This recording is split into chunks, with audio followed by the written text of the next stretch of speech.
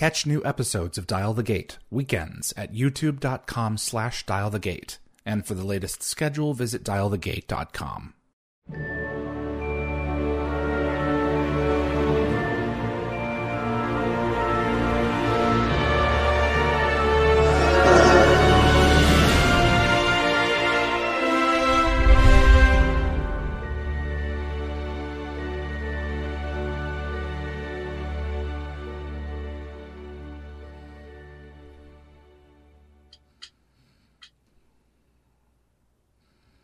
Hello, everyone, and welcome to episode 107 of Dial the Gate. My name is David Reed. I'm very privileged to be joined in this episode by actor Nicole de Boer. She played Dr. Allison Porter in one of my favorite episodes of Stargate Atlantis, Whispers, a very memorable show. Before we bring her in, I would ask that if you are a fan of Stargate, and you want to see more content like this on YouTube, it would mean a lot if you click the like button. It makes a difference with YouTube's integrated algorithm and will definitely help the show continue to grow its audience. In just barely a year, we're almost hitting 20,000 subscribers. I would never have imagined that, so thank you so much. Please also consider sharing this video with a Stargate friend. And if you want to get notified about future episodes, click that subscribe icon. And giving the bell icon a click will notify you the moment a new video drops, and you'll get my notifications of any last-minute guest changes. And clips from this live stream will be released over the course of the next several weeks on both the Dial the Gate and GateWorld.net YouTube channels. This is a live show, which means that if you are seeing this as live on YouTube on Saturday afternoon, or morning or evening, depending on where you are from, that will give you the ability to log in and ask Nicole or myself a question. Nicole and I will talk for a little bit, then I will turn the floor over to the moderators. They'll be accumulating these questions. I will ask some of them to her, and any about the show or anything relating to what I'm doing with the series will be asked after the guest exits. So without further ado, let me go ahead and bring in the person of the hour, Nicole de Boer. Thank you so much for joining us. Hi, David. Thank you so much for having me. Good to see you again. How are things going? Things are good. Listen, I cannot complain. I mean, it's been such a crazy past 2 years. And, what are you talking about? It's been perfectly normal for me. No, I'm kidding. Oh, yeah. Jeez. I mean, this is normal. Right. This is like totally normal now. So, How is it looking back on these performances, everything from Cube forward of the stuff that you have done over the years? Does it tend to be the sci-fi stuff that sticks in people's craws when they meet you or when they come across you and say, oh yeah, that thing? Or is it not so much? Because you've done a lot of science fiction, a lot of good science fiction. Thank you. I think I have too. And I got to tell you, I am super proud of that stuff. I mean, I really am. And so, yeah, definitely. I think that's mostly what people recognize me from. I mean, it's going to be Star Trek, Stargate, the Dead Zone, sometimes more in the United States, the Dead Zone, and then Kids in the Hall. And those are like the main things. And that's great by me. Totally great by me. At what point did you realize that this is what you wanted to do for your life, in your life, was to act? How old were you? What was, set us up on this adventure that you fell into? I fell into it as a child, as a kid. And, I was actually at my mom's recently, and she has all this stuff of mine in the basement, and I was going through it, and I found like my old grades and stuff, and I know it was funny to notice how they got worse as I got into high school.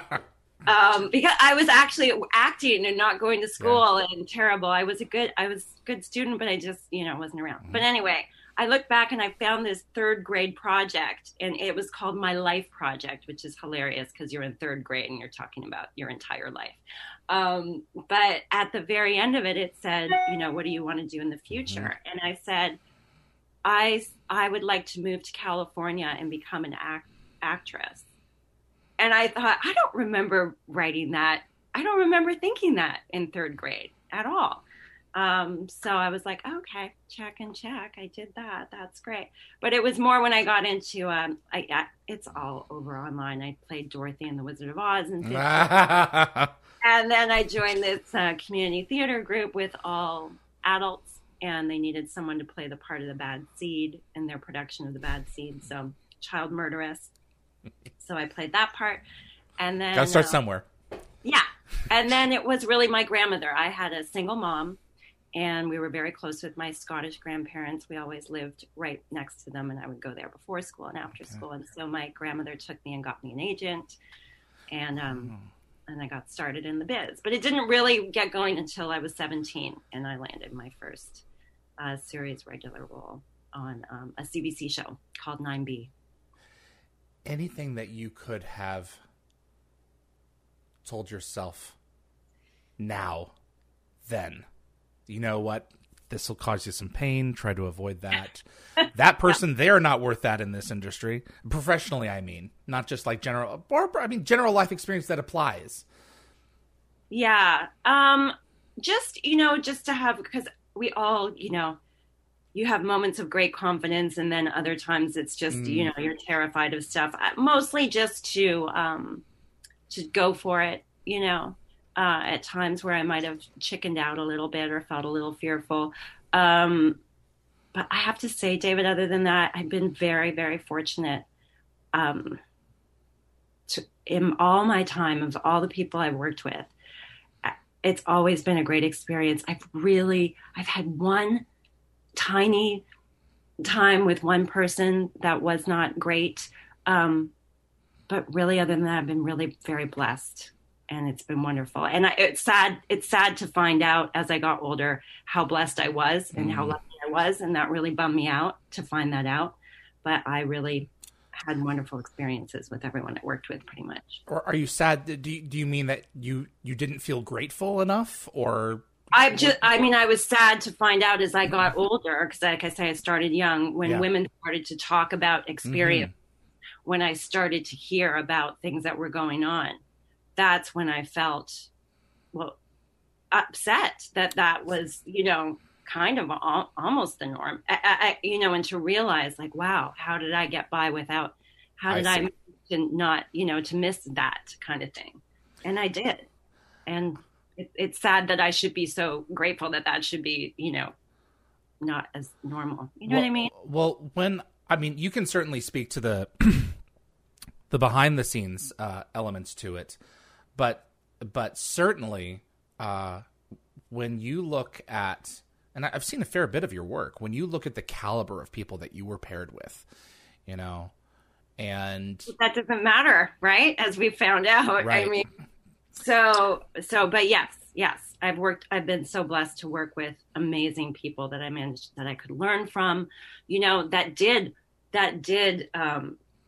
show how things are done, that did hold a tone for how we're going to do things, in a standard that was high. And then that's how I learned. And so that was great. Who has helped you learn the most over the years? Has helped you grow as a person and as a professional? As a professional, it's different. It's different people. It's women, usually, other actor friends, female friends of mine. Just different, advice when you're sitting together with a glass of wine, talking about the industry and rules. And just over the years, it's mostly been my female actor friends. Really, we all support each other. What role would you say, Nicole, helped you grow in ways that you didn't expect, or pushed you harder than you expected it to, when looking back on the work and saying, wow, that really influenced me as a human being, that really influenced me as a person, that gave me, that reinforced my character in ways that I didn't necessarily expect, not just character as the persona, but character as you as a human being? I don't know if there's any one particular, being on Star Trek and playing Ezri Dax was just huge. I mean, it absolutely changed my life, in many ways. And I did have to push for different things within that season that I was on. It was just one season, but and the final season of a landmark show. Yes, exactly. Your one voice. That had to have been tricky. Exactly. There was a lot of elements to that. It was coming in and replacing someone, and the nerves that go along with that, and just wanting to do such a great job. It was the biggest thing I'd gotten at that point. And then there were certain episodes where I really had to push myself to really dig deep with the character, and just the size of the show and the very, very long hours. I think we've made other documentaries now talking about the extreme long hours on that show. So, but the people were great. There was some inter-politics dramas. I was coming in at the very end of a long time that those actors had been together. So they had a lot of stuff that had gone on in that time. And I was coming in at the end of it.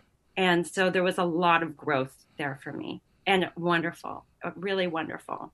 Just being pushed that little bit, having to reach that little bit all the time, and learn so much about on set, how to manage myself as an actor, as my business, interpersonal, all of it. A brand, everything. Yeah. Jerry Ryan had said, I don't know if it was Brannon who warned her before or one of her peers that, you know what, you're going to get aboard this moving train. You better start jogging beside it, because it's not slowing down. And it is, once you're aboard, it is what it is. And I would imagine, that would be the stressful thing for me, would be knowing when to speak my mind and when to speak up on something and when not to, because so much of the rhythm of the show is completely set in place. And you kind of just have to, in certain parts of it, find where you fit in, and also be brave and willing to speak your mind at certain points too. I don't know if I could do it. Definitely. I think the main thing that really that helped me with that is I just felt so right about playing that role. Like as soon as I read the sides for the audition, I just knew that was my part.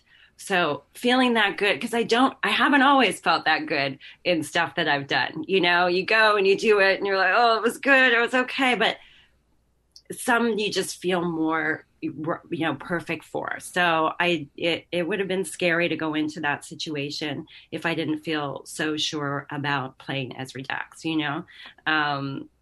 so that really helped a lot. As a fan of DS9, I have it. Feel free to say, I'd rather not go into this. We're here to talk about Stargate. I know. Before I get to the meat and potatoes of Stargate, did past, present, or after, did Terry ever give you her blessing on the performance as well? Or was it just, this is your take, this is your character, now you do your thing, I did my thing?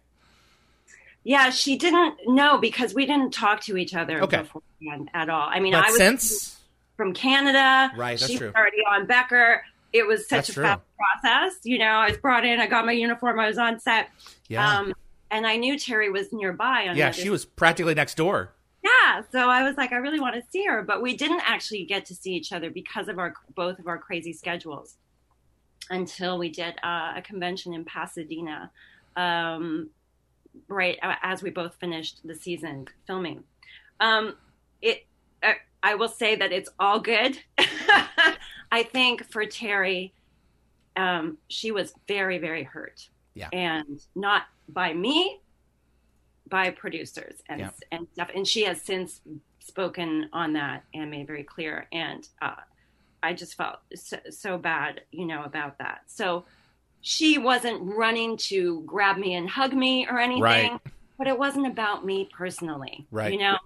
And then later, her and I got to go to Australia together to do a convention down there, and we were hanging out, and it was like we were sisters, and it was all great, So I cannot recommend enough. What We Left Behind is it was a crowdfunded documentary that performed extremely well. Only I think to be beaten by To the Journey, the Voyager one that's coming out now, and all of what we're talking about is discussed in this, and it's definitely worth everyone's time if you're a fan of DS9 to check it out.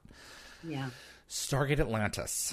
Yes, let's talk about that. Another joining in on the final season. Yep. Ultimately, what was the final season? Had it not been, I am convinced that you gals would have been brought back for another one, because the episode was so much fun and so cohesive and just worked. It's an episode called Whispers, written by Joseph Malazzi and Paul Moley. I watched it again last night before joining you for this, and it is one of my favorite hours of Atlantis. Tell us about getting this role and working with this cast.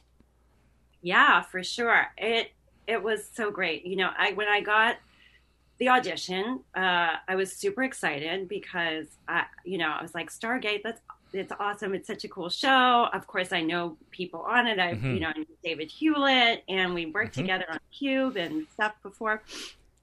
And not one scene shared with him in this one. I know. It was too bad. But I did get to meet Paul McGillian, and he was pretty fun and great too. So, but yes, I would love to work with David Hewlett again. Oh my God. So yeah, I was really excited. And the first time I came in, went to MGM in LA to audition, and they asked me to read the role of Teldy first. And then I can't remember now, because it is a little bit of a long time ago. If I, did the audition and went home, and then they asked me back, or maybe they had me read both parts. And I remember doing Teldy first. I can't quite remember that, David, but I do remember that I read for Teldy first. And then I read for Dr. Porter after. And that was a good sign, because then I thought, okay, that's good, because I'm probably going to get Dr. Porter if they're asking me to. Yeah, absolutely. Let's try this one. Yeah, exactly. So, and I thought, you know what? I think this part's better for me anyway. When I read it, I was like, yeah, this makes more sense. So, got the part, and got to go up to Vancouver, and which is always a treat. I love filming in Vancouver. So, and then they said, we want to have you guys come in early too, because you're going to need to, use these P90s. And I was like, what's a P90? Submachine gun. And then I found out, and I was like, whoa, really? What? Okay. So we all had to come up. Now, I was a new mom at the time, pretty new mom. My daughter, Summer, was like 15 months at the time. So I had to, figure it out and arrange, if I'm going to have a nanny or what. But my parents, who are always excited, to be with their granddaughter and to come to Vancouver, in the past I would have them come and I would be put up at the, the Sutton Hotel. Yes.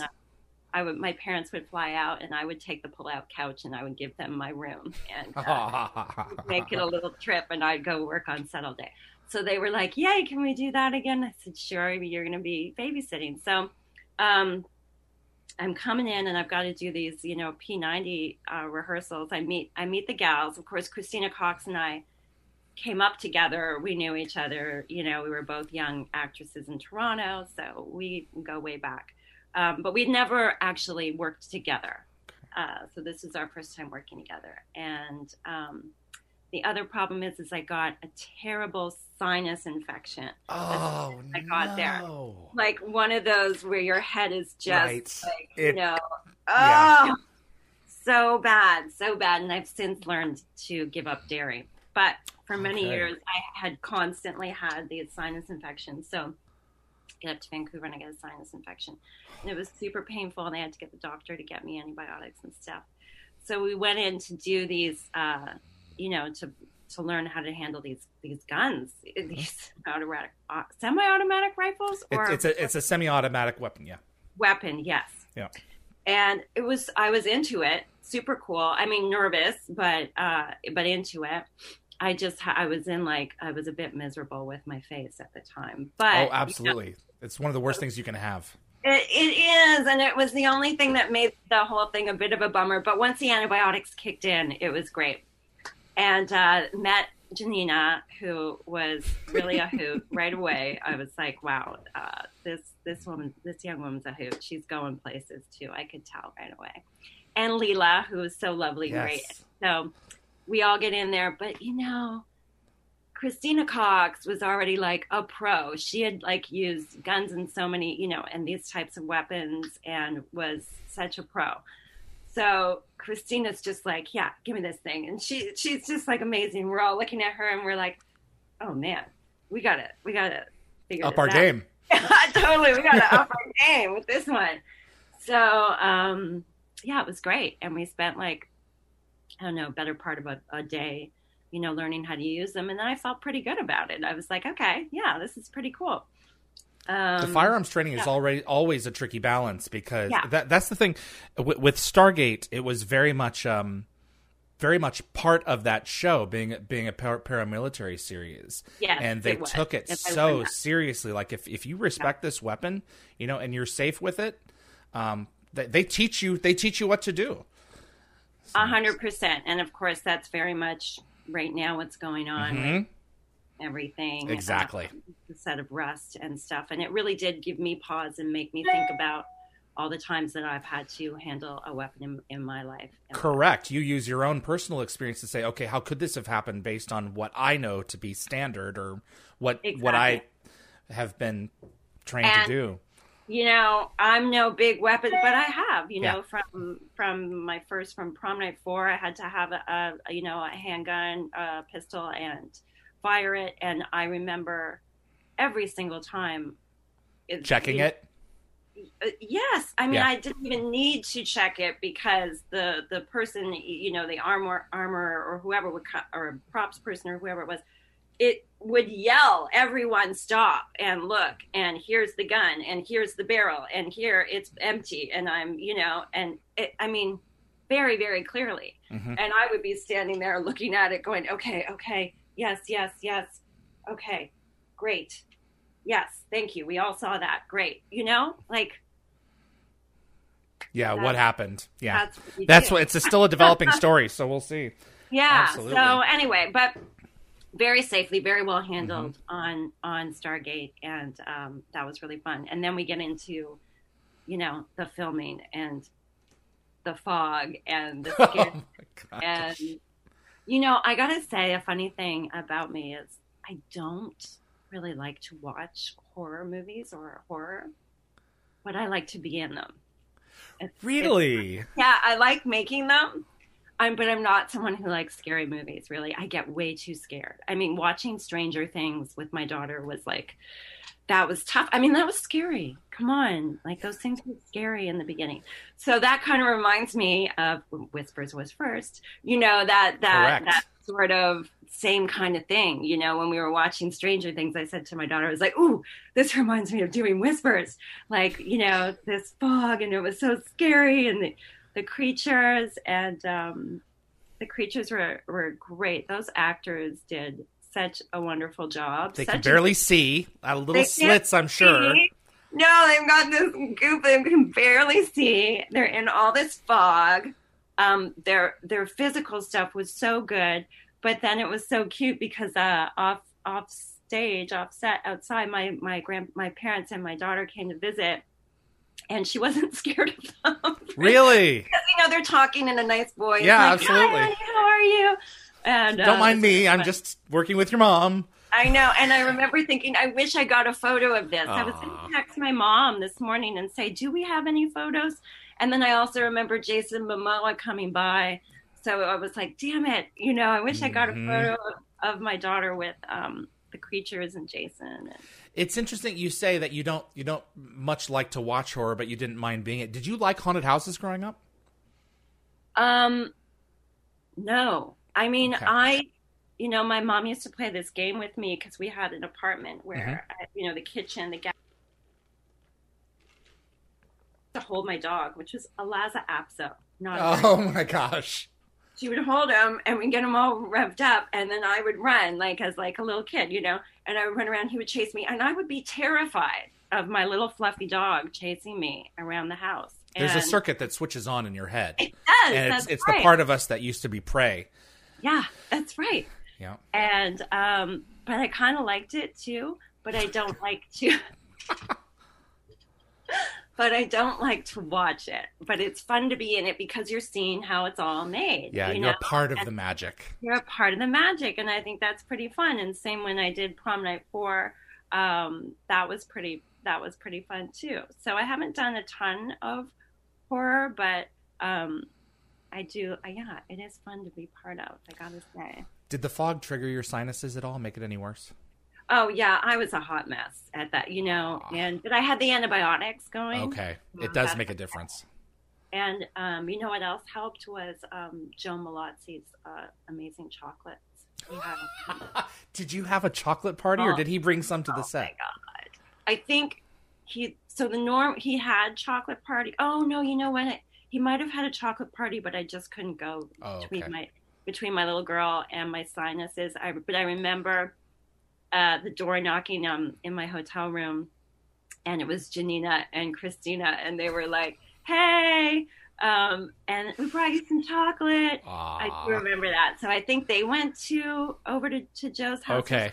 He had an annual chocolate party for years. Yeah, I know. I remember him saying that. So, Yeah. But we had some on set, and it was awesome. I think there's a couple of photos floating around out there with me biting it. How was Paul? Did you know Paul? You didn't know Paul before this? I didn't. You did No. No. I mean, Paul McGill, he's a hoot. He's great. And of course, I loved it because I grew up with my Scottish grandparents, So I have a bit of a soft spot there for the Scottish accent. And we had such a good time, Paul and I. And yeah, I really liked those two characters together, Dr. Porter and Carson. I thought they were adorable. I looked at the show recently so I could do this. I looked at it the other night and I was like, wow. Majority of this is just Paul and I flirting. Yeah. It's adorable. Dusty sure doesn't think so, but Yeah.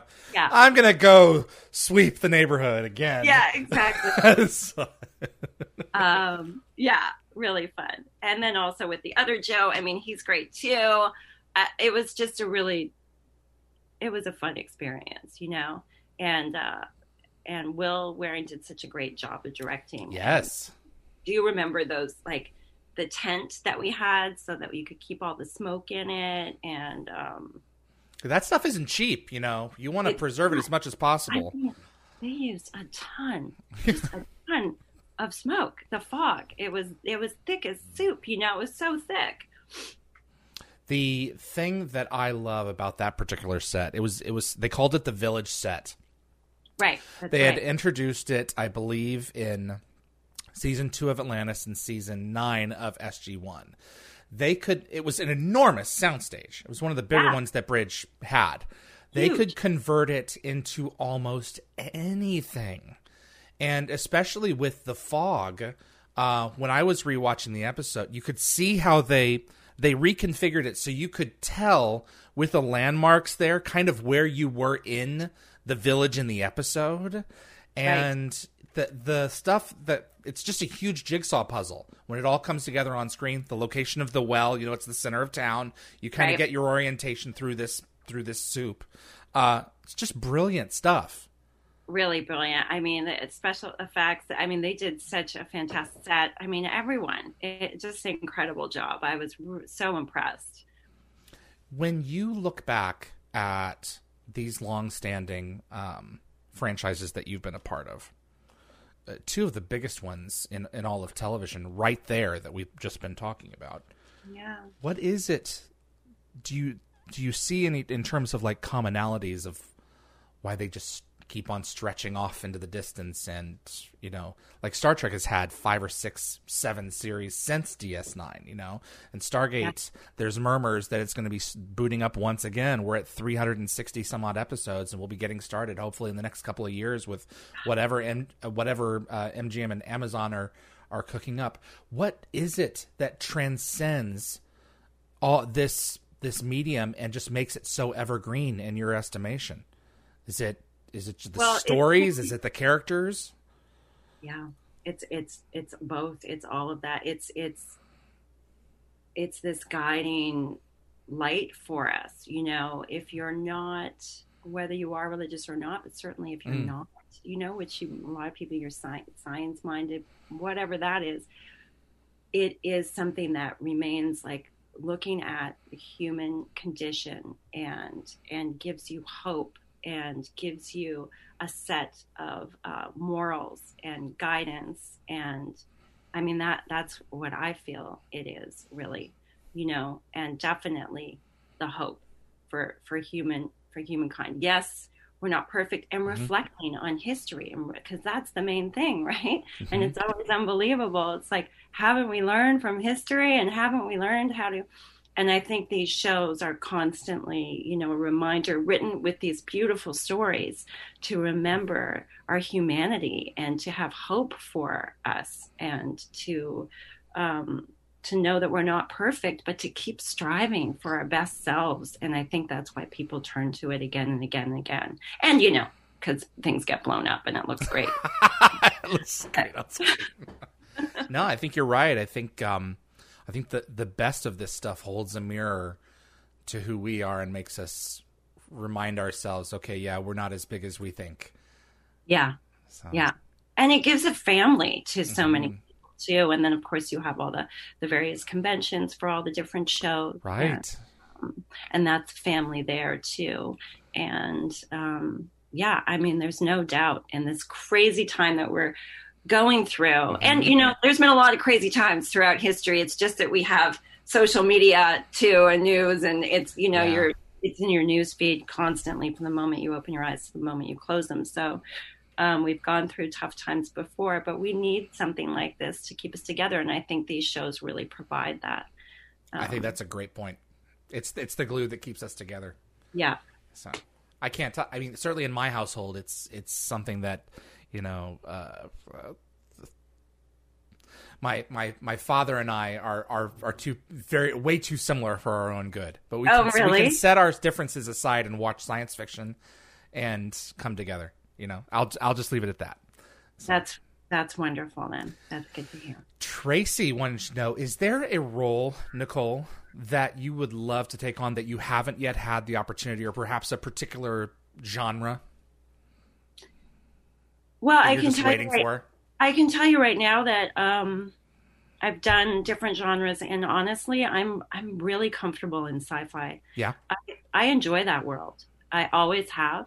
I mean, I remember when I started doing it, I just sort of fell into it.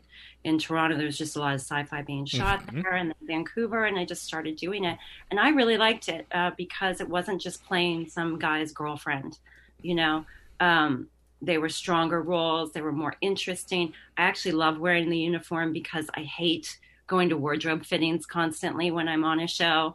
And, you know, it's just adding more time to your day. Nothing against wardrobe. They're amazing and it's fun to dress up and stuff. But I'm a kind of gal. I'm like a jeans and T-shirts kind of gal.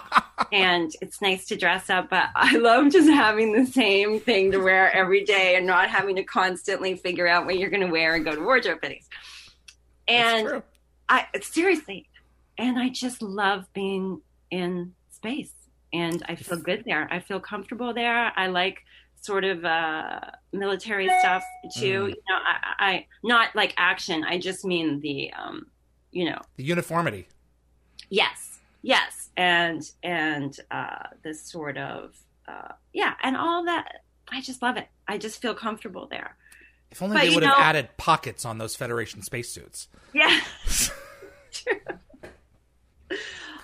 But I think now especially that I'm old, you know, I'm older now, I think I would like to play a role with a little more, you know, maturity because I've always been, cute and younger and all that kind of stuff. Or, as Reed was sort of confused, but getting there.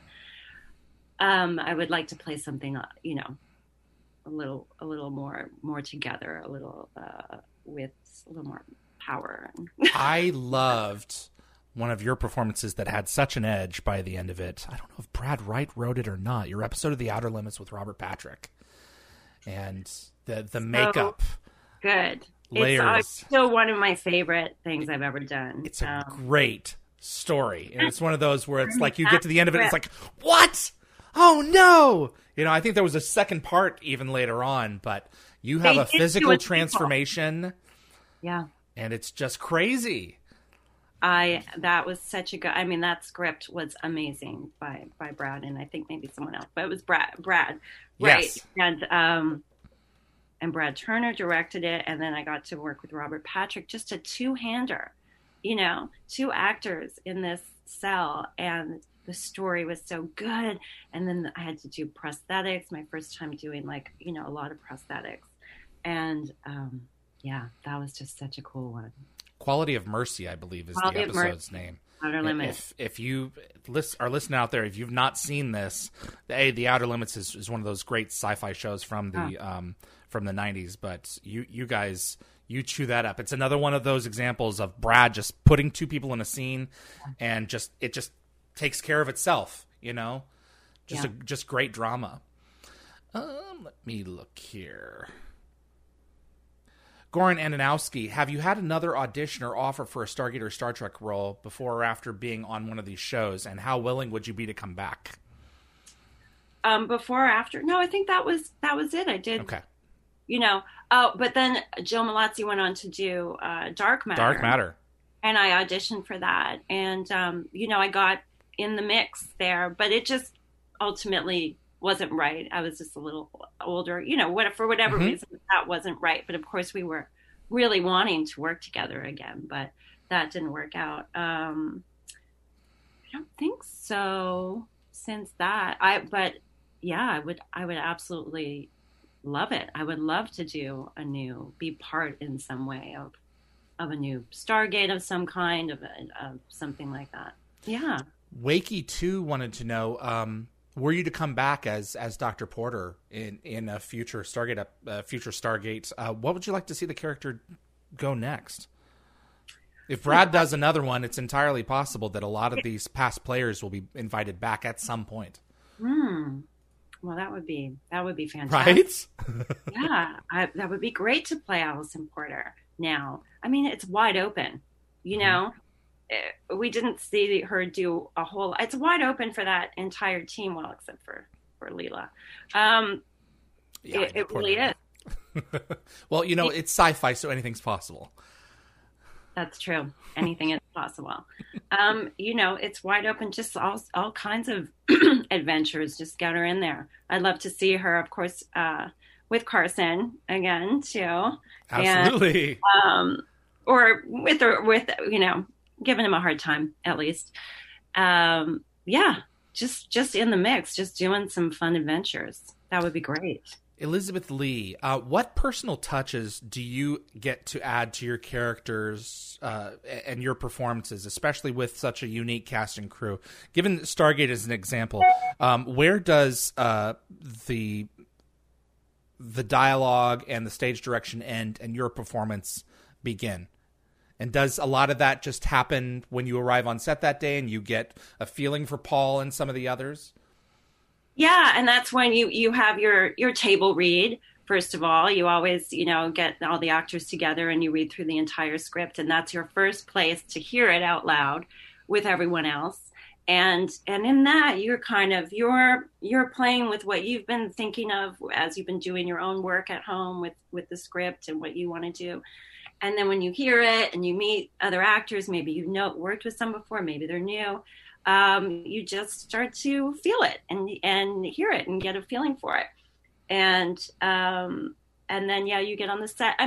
A lot of times, especially with stuff like this, the scripts they're so good and they've already gone through rewrites. So what we're getting, it's pretty much ready to go. And there's not much, tweaking needed. Although that can happen, if he decided something's funky a little bit, work on it with the director, the writers.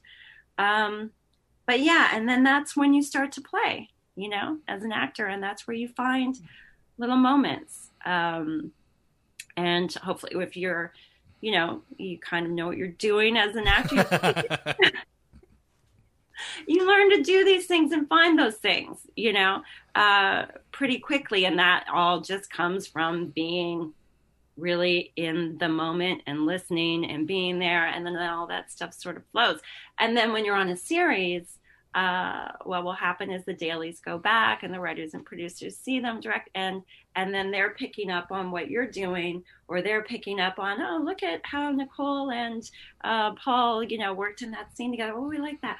Let's do some more scenes with them, because we're kind of feeling something there. So then, another episode or two later, you'll get another scene with them, and it becomes, a give and take between the two. It's a back and forth. Back and forth, yeah. Absolutely. That's what's so delicious about it all. Would there be circumstances where in the series that you were a part of, you were really feeling something and you just pray that, please God, that they pick up on this? Or would you have an opportunity to go up there to the office and say, hey, this really worked for me. Having more of this wouldn't be bad in my opinion. Where's that line there where, you're hoping that they intuit something that you see on screen versus you get to go up there and say, I loved this. If there's any chance we can do more of this, that'd be fantastic. Yeah. There's times where you just say, depends on what show you're on. If the director directs a lot, also a producer, then right there when you're on set, you're like, I see. I like this. Let's do more of this. Or I think, him and I together, or her and I together, this stuff's good. This is gold. We need to do more scenes like that. And you all just kind of stand around and go, yeah, this works, or please don't make me do that ever again. Because as you can see, it wasn't my best.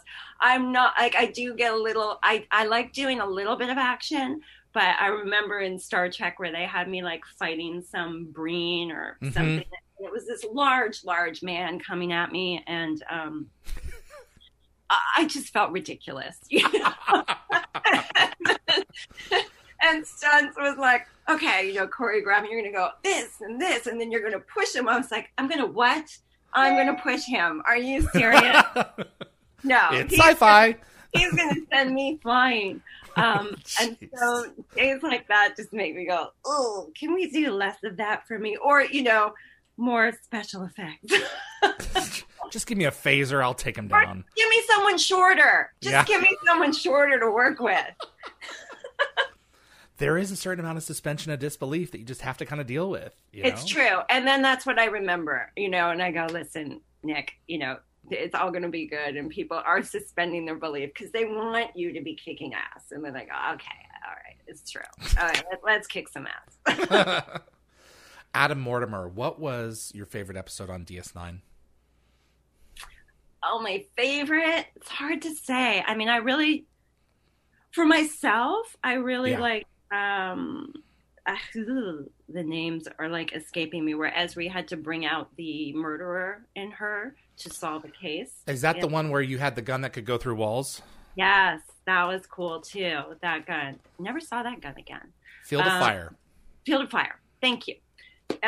But then other than that, I really like just the group ones where we all really got to have fun together. Because like I say, I was coming in at the end and they all seemed a little tired. They've been there for many years, wearing hours of prosthetics, getting in and out of them all day. And they were all lovely. But I was sort of the youngest one in the group outside of Aaron and Sirach, Right. And so I loved when we had a chance to do bada bing, bada bang. That was so fun. Stuff with Vic. I mean, I just adored James Darren. He is such a charming man. And when he looked at me and was like, you remind me a little bit of Sandra Dee. And I was like, oh my God.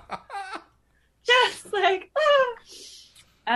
so yeah, that was so fun. I loved Take Me Out to the Holosuite.